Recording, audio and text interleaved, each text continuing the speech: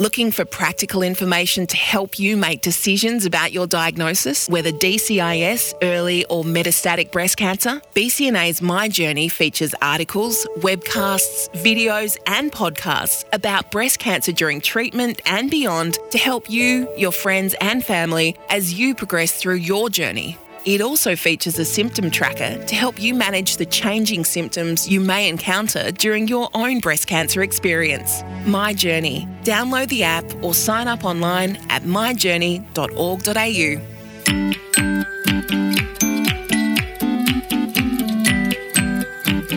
Let's be upfront about sexuality and breast cancer. Sex and intimacy are very personal but important parts of life. Breast cancer and its treatment can affect your sexual well-being in different ways, from loss of self-esteem due to the physical changes to your body through to vaginal changes that make sex painful and difficult. Today on Upfront, we're talking to Tess Devez. Tess uses the pronouns they, them. Tess is a clinical occupational therapist and certified somatic sexologist who works with people living with cancer, chronic illness and disability to live more pleasurable and sexually healthy lives. Tess was diagnosed with breast cancer 3 years ago and is still undergoing treatment. Just a reminder that this episode of Upfront About Breast Cancer is an unscripted conversation with our guest. The topics discussed are not intended to replace medical advice nor necessarily represent the full spectrum of experience or clinical option. So please exercise self-care when listening to this podcast, as the content may be triggering or upsetting for some. Tess, welcome to you. Hi, Kelly. Thanks for having me today. How are you? Thanks for coming to discuss those taboos. They're like taboos, aren't they? Well, they are, and funnily enough, I just cannot stop talking about them, so I'm very grateful to be here. It's the unspoken thing that so many people suffer in silence about, so I really appreciate this opportunity to help others. Well, also, the beauty of Upfront, we like to think at BCNA, is it's everything you either forgot to ask or were too embarrassed to ask your health professional. And intimacy and sexual problems during breast cancer treatment, after breast cancer treatment, would have to be high on that list of things that are either too embarrassing or perhaps too shameful to talk about. So let's do it. All right, let's deep dive. Where would you like to start, Kelly? Well, let's start with, say, the physical changes to the intimate parts of the body after having breast cancer treatment, because it's a chemical thing too, isn't it? It changes everything from thinning of tissues and sensation. It's a huge topic. So why don't we start with atrophy and pain? Beautiful. So just quickly, so vaginal atrophy is, and also vulvar atrophy. So the vulva is the name for all of the genitals that we have, and the vagina is just the internal canal that things like tampons and fingers and toys and penises can go inside of. So you can have atrophy of the vulva and or the vagina, and that just simply means that the tissues are, maybe they're dehydrated or there's changes in your hormones and the tissues are becoming thinner, they're dry. And essentially what that can feel like is people use words like sandpaper or burning or glass shards. And so say if you're having penetrative style sex and you're using lubricants and it's still uncomfortable, that might be an indication that you do have a form of atrophy. And just quickly, disclaimer, it's okay, because you can use internal moisturizers and you just need to chat to your treating team. There actually are things that you can do for vaginal atrophy, but you have to ask. That's the thing. And most don't, do they? Because most suffer in silence. Oh, you know what? I'm the sex therapist and I suffered in silence. Learn from my mistake. I was at the point where I actually was unable to walk.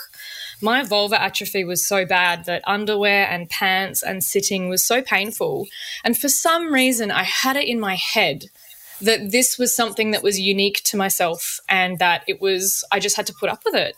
And then I hit breaking point. I was actually on my apartment floor crying, and I just went, this is ridiculous. And I reached out to my my breast care nurse. I call them my boobie buddies, my angels, my life saviors. And of course, I get an email back, booked you in with the oncologist. We can totally work on this. I was like, oh my God, all of this pain for absolutely nothing. So please know, if you're experiencing vaginal atrophy, there are things that can be done to help. And if you have hormone positive cancer, it's very important you talk to your team, because there's just some things that you shouldn't do. So it's really, it's all about the conversation. So when you say vaginal atrophy, what are the symptoms of? So commonly, what the language I see, I have a support group globally, thousands of people with cancer, and the words that they use are, I'm having sex and I'm using so much lube and it still hurts. It's this burning feeling. It's like a sandpaper feeling. Why is the lube not working? And I think this is a really awesome opportunity for me to say that lubricants are just a liquid that makes two surfaces that are rubbing together slippery to reduce friction. So a lubricant isn't going to heal damaged tissue, but moisturizers do. So imagine, just like we moisturize our hands when they're dry, we can actually moisturize our vaginas and the vulvar tissues, like the labia and the vaginal entrance around that. It's just a case of, so lubricants just make things slippery. So when you're having penetrative style sex, it's not going to hurt. But if you are experiencing pain while you're using a lubricant, that would indicate that the lubricant isn't going to help. You might need an internal moisturizer. And seriously, they're just on the chemist shelf. You just pop it inside you when you go on to bed, let it sit inside you overnight. And it's actually quite it's not an easy experience. It's never fun, but it's not as bad as other treatments and medications we have to take, that's for sure. And is that what they're called? Vaginal moisturizers? What are they called? Vaginal moisturizers or internal moisturizers. I think they're actually on the shelf called vaginal moisturizers. And they're very, very, I think there's two main brands on the chemist shelf, and they're very easy to get without hormones. So if you are worried about, or if you cannot have estrogen-based things, it's very, very easy to get, and you have some choice. Okay, so is there anything else that you can do to help repair thinning tissue? This is going to sound so strange, but walking. So blood is everything. Blood is the human body. The way that it heals and recovers is through blood flow.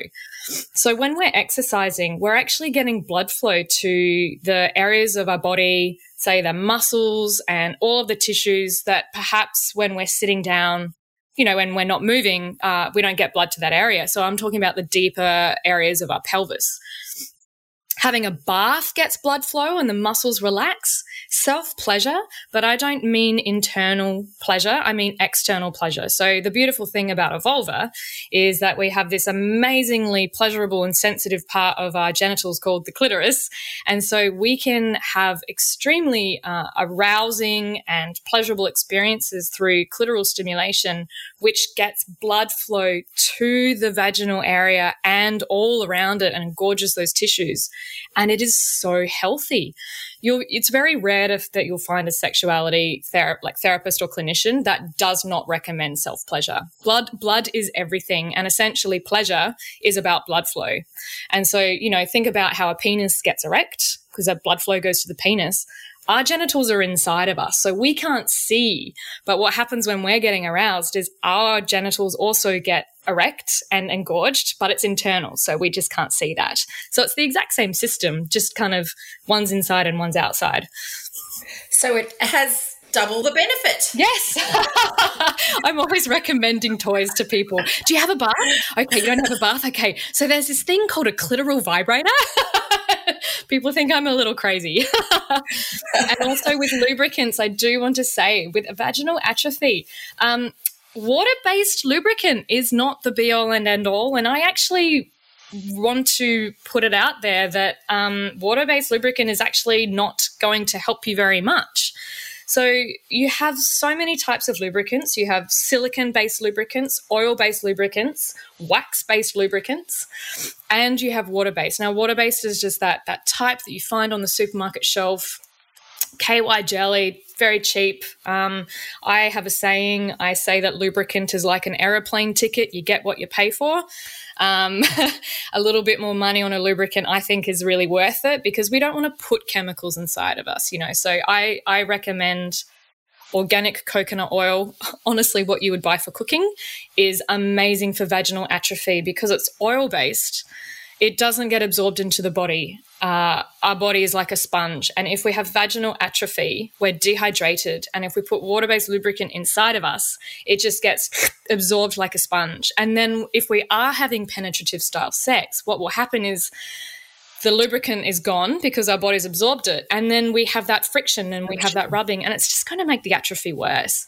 So using an oil-based lubricant or a silicone-based lubricant is essential because it lasts longer and it stays slippery longer. So, can I say a few brands? I don't have money in these brands, I promise. Yeah, okay. But Uberlube is amazing, and so is Sliquid Silver and organic coconut oil. Go organic because you don't want to put chemicals inside of you, especially if you're having sensitive tissues. But they're really amazing. Now, there are a few people out there in the universe who do experience thrush from organic coconut oil. And a way that you can test that is if you just put a little bit on your finger and then pop some on your inner thigh or on your outer labia and just wait 5 minutes. And if your skin goes maybe a bit pink or if it feels a bit itchy, that's probably an indication that the oil might not be right for your body. And that's okay. You can just use a silicone lubricant. But if you don't notice any reaction, I'd say you're good to go with a coconut oil. And it's pretty amazing stuff. It has healing properties too. Now, not so long ago, there was some thoughts that depending on which type of breast cancer you had, you should stay away from certain types of lubricant. Has that view changed?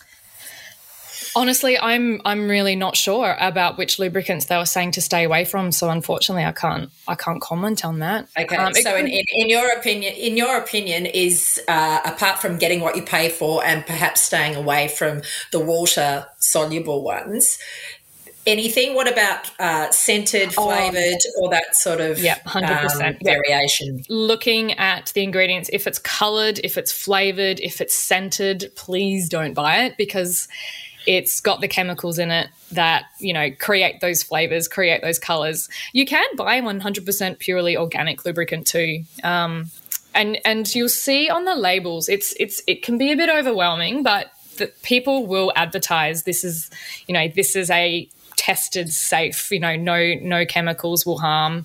They have a lot of warnings on them and also those safety labels.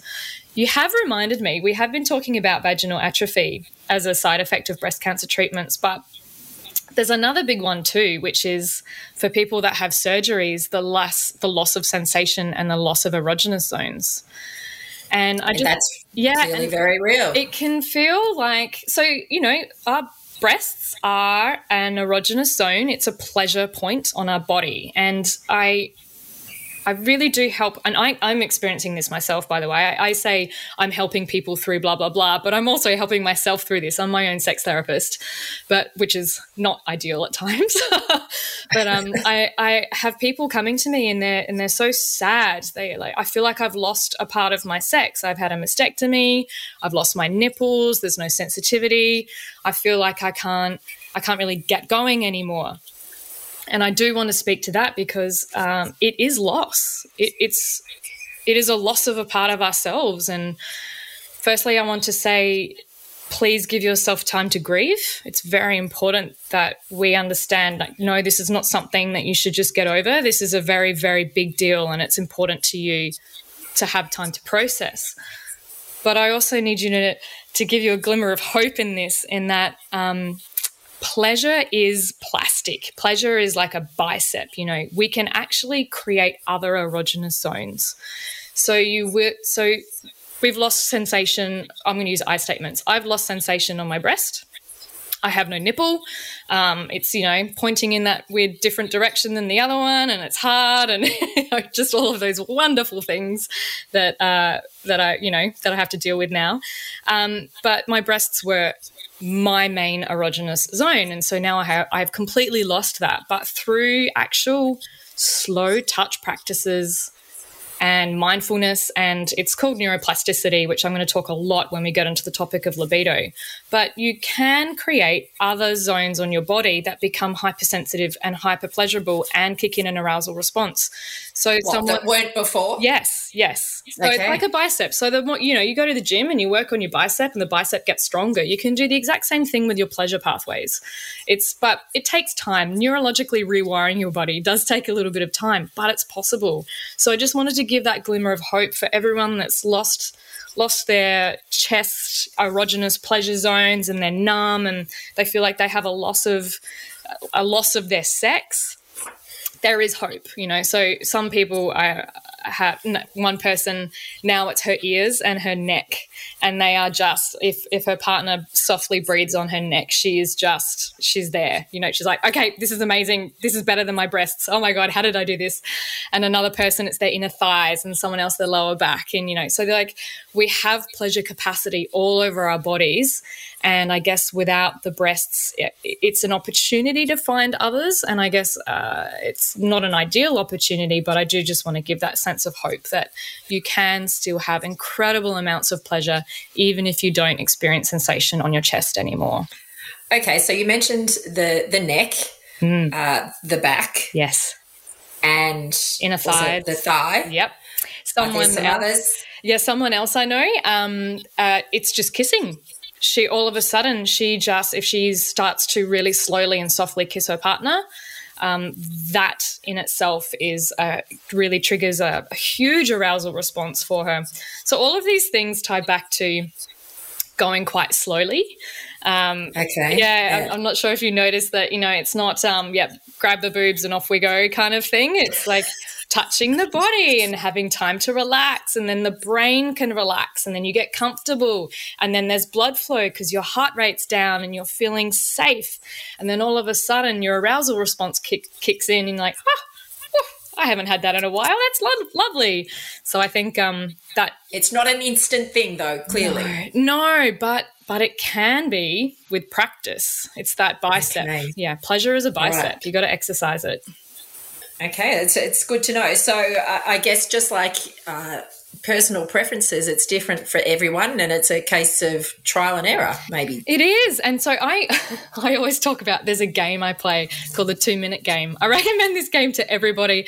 So for anyone that's listening who knows me, they're like, oh God, Tess, the 2-minute game again. But I swear by this, you set a timer on your phone for 2 minutes and you sit across, like you have your partner or your date or whoever, and you say, for 2 minutes, I would like you to softly touch my back, really softly. That's it.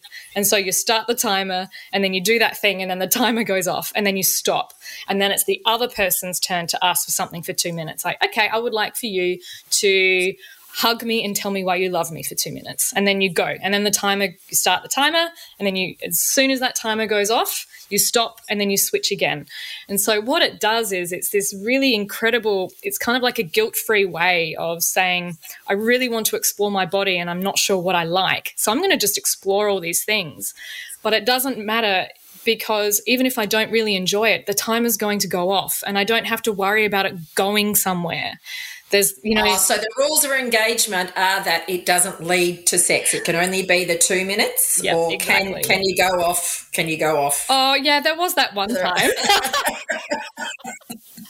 But I think the 2 minutes is a safety net, because when we have should brain, or if sex is something that we're not enjoying, and if it's something that we feel like we should do, we are not going to enjoy it and we're not going to want it. So that 2 minute timer it's an amazing pressure release. It's an anxiety release, and it actually can allow people to really drop into their body and actually help people really understand what their after cancer treatment body does like or does not like. And if you do want to stop that timer and then have some fun, that is amazing. But never have that as the agreement, because you don't want that pressure. Is this going to lead somewhere? It's the sex escalator. Oh, you want to kiss me, but that means then you're going to want to touch me, and then you're going to want to touch me, and then that's going to mean that you're going to want to touch my genitals, and then it's going to lead to this. So it's a safe 2 minutes. Yeah. Okay. Yeah. Well, as you've just mentioned, sometimes there is that fear, which is that fear of pain of sex if you are experiencing that, or just not wanting sex because of, the ordeal that is breast cancer, fatigue, pain. Lots of things can affect you both emotionally and your desire as well as your physical. How do you even begin to get back into that after and in varying degrees, such a big overhaul? Desire, and so I call desire and libido the same thing. It's that wanting. It is a complicated beast. And I'm all about the visual analogies, so I apologize for the neurodivergent folks listening who struggle with visual analogies. But imagine that, libido is like it's an onion. It's the center of an onion, and there's these layers around it because there are so many things that impact libido. Libido is the number one thing that gets impacted by cancer treatments. Any cancer treatments, any cancer, any gender, because of, and I'll go into these layers. So you have the physical layer. So that could be things like pain, dryness, fatigue, all the types of pain that there are. Maybe you have like hypersensitivity on your skin. Maybe you have changes in your weight. There are so many things that impact libido. So when sex hurts, when we're exhausted, we're not going to want it. It's just how it works. Another layer is the psychological layer. So then there's the guilt of not wanting sex anymore, the guilt of not having sex anymore, the anxiety around sex because it hurts, the anxiety because you know that you feel like you should be offering your partner thing. By the way, your partner can have sex with himself anytime. It's not, like there is. I guess there's also that sort of inner pressure to try and get back to normal, to get back to the way it was, which it's sort of not going to happen, really, is it? You can rehabilitate libido, but again, so you've got these layers. So you've got the physical stuff, you've got the psychological stuff, that should brain, the pressure, the awkwardness, because, geez, it's awkward when there's no sex, and we're not taught how to communicate around this. It's a really difficult situation for many people. Then there's the neurological layer as well, and that's when I was talking about how pleasure is like a bicep. So I have clinical training in neuroscience, and I've worked in neurological rehabilitation for stroke and spinal cord injury and sexuality. So I'm going to do my best not to go into too much of a nerdy neuro speak here, but that's fascinating. I really do nerd out. So imagine that bicep. So imagine that your libido is that bicep. And so when things like should brain and pain and guilt and anxiety, when sex is something that we don't have, say we stop going to the gym, the bicep gets weaker. So our libido gets weaker. Imagine those connections from our genitals to our brain that create pleasure. They get smaller and smaller, and from a 6-lane highway, they become this little dirt bike track that's got little weeds growing over it. Again, with the vision analogies, I apologize. But what sounds appealing. And then, so what we want that to become a 6-lane highway again. But the only way we can do that is we need to look at those 3 layers. If we're having sex because we should, our brain is going to associate sex as something that is a chore. It is, and we don't want stuff we don't like. If you force yourself to eat cake every day, you're not gonna like the cake every day. It's the exact same thing with sex. So what we want to do is you need to create positive associations for your brain in regards to sex. And this is going to sound very strange, but my number one thing is take sex off the table. To get to the sex, you need to remove the sex. I'm saying sex so much. So stick to intimacy and other forms. You need to build a bridge. So imagine that your goal, like sex is on the other side of a river. You got to build a bridge, and the bridge needs to be things like managing your pain, managing your fatigue. And then we need to look at body shame, body confidence, understanding sensation, understanding arousal, communicating with your partner, learning how to check in with each other, asking what you would like. And if all you're thinking about is every time you start to connect with your partner in an intimate way and touch and affectionate ways, and if all you're thinking about is, oh God, is this going to lead to sex? Do they want this to lead to sex? I don't want this to go to sex. it's actually not going to have a neurological benefit at all. So strangely enough, I've created an online course for couples because it's a complicated beast, but you can do it over time, and it's all about removing that pressure, and then you kind of just baby steps. You reconnect with each other intimately. You have touch, you have affection, you kiss for the sake of kissing, on all of these little baby steps. And after a while, people start to realize, like, oh, I actually really want you to touch me. Can I touch you? I want to touch you. And it's that wanting that you're actually trying to build. BCNA's helpline provides a free, confidential phone and email service for people diagnosed with breast cancer. BCNA's experienced team will help with your questions and concerns and provide relevant resources and services. Call 1800 500 258 or email contact@bcna.org.au. So strangely enough, it's kind of like rehab. The more you have, so it's creating, it's like if you don't use it, you lose it type thing. Yeah, exactly. That is the neuroplastic motto: use it or lose it. Yeah. But I think people interpret that as use it or lose it. I have to have sex. But if it hurts, it's actually going to make you want it less and less, and that's going to unwire your neurological pathways, your pleasure pathways even more. But so when for libido, to exercise your wanting, you have to kind of baby step it and go like, where can I feel safe? Where can I feel comfortable? And what do I enjoy? And how can we start to integrate that into life? And so with things like, again, the magical word, intimacy, not sex, intimacy, affection, connection, like really slowly getting these things in. And remember, if your partner's desperate for sex, they can have sex with themselves anytime. It's not about sex, it's about reconnecting, because you're not going to want something that is a source of anguish. And to get rid of that anguish, you kind of have to work together, But there are ways with a little bit of neuroscience. As you mentioned, obviously you're going to need some really good communication here, because the person who has breast cancer, male or female, or whoever has breast cancer, quite often they might have gone down to the dirt track, but the partner has still got the 6-lane highway that they're hoping for. So what would your recommendation be to start that? Because we're not mind readers, and whilst the person with breast cancer is down on the dirt track with everything else going on, what are some of the things that you could say to a partner to make them understand, I guess? Listening to this podcast is probably one step. We are not educated on how to talk about sex. We are not educated on how to talk full stop, on how to have a vulnerable conversation, how to not get defensive when we're challenged.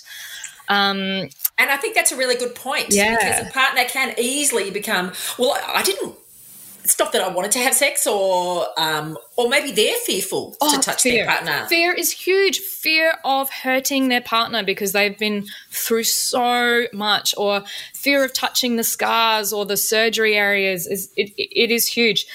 And so so what I do is with in my course to rehabilitate libido and desire is, you take sex off the table, and then you practice communicating. But again, what do you know? There's a timer involved. And you close on, you actually just touch a part, like pick up your partner's arm and you just slowly touch it. And then you practice communicating. What's that like for you? What's that speed like? Does this feel nice? How could you enjoy this more? Little things like that. And then you stop. And the rule is, if a partner desperately wants to have sex, they can go and have sex with themselves. Maybe they can have self-pleasure, but you can lie next to them naked and just be there with them. But it's not about, sex between the two of you, because, again, to want the thing, you have to want the thing, and you can't want it when you're forcing yourself to have it, and it's uncomfortable. Things like, this is going to sound overly simple, but it's actually extremely powerful. Having a goodnight kiss every night. So you just kiss each other goodnight. Could be one peck on the cheek and a word of love, something that you love about each other. Integrating little things like intimacy and connection. If you're at the point where you don't know how to, if you have a partner and you're so distant with each other that even that sounds difficult, I really recommend thinking about some form of counselling who is experienced in cancer treatments. It might just be that you need a third party to help get that conversation flowing because, again, we're not taught how to talk about our feelings openly. And like you said, it's so not talked about, and yet just about everybody is going to be affected, or their intimacy and sex life affected in some way by cancer treatment. Yeah. And again, no one talks about it. So for those that are further down the track, it can be really embarrassing that it's sort of got to this. Oh, and of course it has. You've had cancer. It is so hard. No one is good at cancer. That just doesn't exist. And I feel like we put so much pressure on ourselves to do it well, to cope better. Oh no, but these side effects, I shouldn't be so debilitated by this pain. And I am struggling. I'm 3 years in and I'm hating every day the cognitive dysfunction, the genital pain, the fatigue. I'm currently, again, after my treatment, rehabilitating my libido because I'm on endocrine treatments right now. I'm doing the exact same stuff every time, but it's just, it is work. And I think it's funny because, yes, I'm a sexuality clinician and I work in libido rehabilitation, but the primary component is communication. Like, I teach really basic, accessible ways for people to check in with each other in a way that's non-shaming, where anyone can be heard. And it's like, thank you so much for letting me know. How about we try this instead? How about a hug? So is that the number one step? Is that the first step, is that talk to your partner and talk to a health professional about it, because you don't have to suffer. Yeah, you really don't. You're not alone. Oh, you're so not alone. And there's stuff that you can do. There's always something you can do, and it might be different for everybody, but there is something you can do. Yeah, and I think because even though sex sells, we're not supposed to talk about it. You can't have too much, you can't have too little, and it's behind closed doors, and it's depicted in movies incorrectly and unrealistically, and don't get me started on porn. It's impossible. We won't go there today. That's a whole new podcast. But it's we are not a culture that this comes easy. It's easy for me because I'm trained in it. But you still had to take a step back and look. Yeah, and my partner also works in sexuality, and we really worked hard. And if we had to work so hard, this is why I created the online program for couples, because I was like, there is no way people can do this by themselves. Like, we worked so hard. You are not alone. There are so many people out there suffering in silence. Your oncologist, your breast care nurse, find me. There's Facebook support groups where you can even just see other people sharing their experiences, and you can know that you're not broken and that you're normal and your body is reacting to treatment. And if you don't want sex, that's normal, because you are going through the most stressful experience of your life. Like, cancer is so stressful, and stress is the number one thing that impacts desire. The number one thing. So as a person with breast cancer and with this expertise, what would be your key top 3 tips for someone who has, got that big weight of, oh my gosh, sexuality and intimacy hanging heavy on their shoulders? Goodness, there's so many. I think the biggest is to reach out and to find support, to know that you're not alone, and to get ideas and brainstorm and learn from others. Peer-based learning is incredible. So I have a Facebook group of people all over the world with cancer, and they just share their experiences. We give each other advice, and it's an extremely powerful powerful space, and there are a lot of groups out there. Mine's specifically on cancer and intimacy, but the amount of people that are just so grateful to realize that they're not alone. So find your breast care nurse, Google for support groups, and if you bring the topic up, someone else will just go, oh, thank God you brought that up. Oh my God. Like everyone's thinking it, no one's saying it. So reaching out and finding supports. I think the second thing is know that you're normal, that what you're experiencing is normal. Your body is reacting. Think about how horrific treatments are. You know, we have body parts removed. Our endocrine systems are switched around and changed. We have toxins put into our body. We have radiation on our bodies. It makes sense that our arousal responses change. It makes sense that we experience pain and fatigue. And try and get rid of that should brain. I should want sex more. I should be doing this. And I want you to think about your libido and your pleasure. Think of it as something like, I've hurt my wrist and I need to rehabilitate my wrist. Think of your pleasure as the exact same way. It takes a little bit of time and a little bit of work, but I promise you it's easier than you think. It's just some basic neuroscience and some touch activities, and you can actually get back what you lost. There is hope. There is hope. Yeah. Thank you, Tess, for all those wonderful tips. And like you said, reach out. You're not alone, and you don't have to suffer, and there's no shame either. Yeah, breast care nurses are the angels of the universe, and if you have, and they know all about the supports, and they are just the most incredible people in the world. So please, if you're ever lost, just ask your breast care nurse. And on our show notes, we'll have ways for people to find you and some other great resources to deal with sexuality and intimacy following breast cancer. Thank you, Tess, Thanks for joining us. This podcast was brought to you with thanks to Dry July.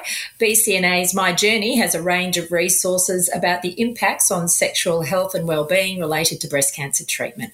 Sign up and visit myjourney.org.au. BCNA's online network is also an online peer-to-peer support community where you can connect with others going through a similar experience, just like Tessa's Facebook group. BCNA's online network is an online peer-to-peer support community where you can connect with others going through a similar experience. To join, visit the BCNA website. Thanks for joining us on Upfront today. I'm Kelly Curtin. It's good to be upfront.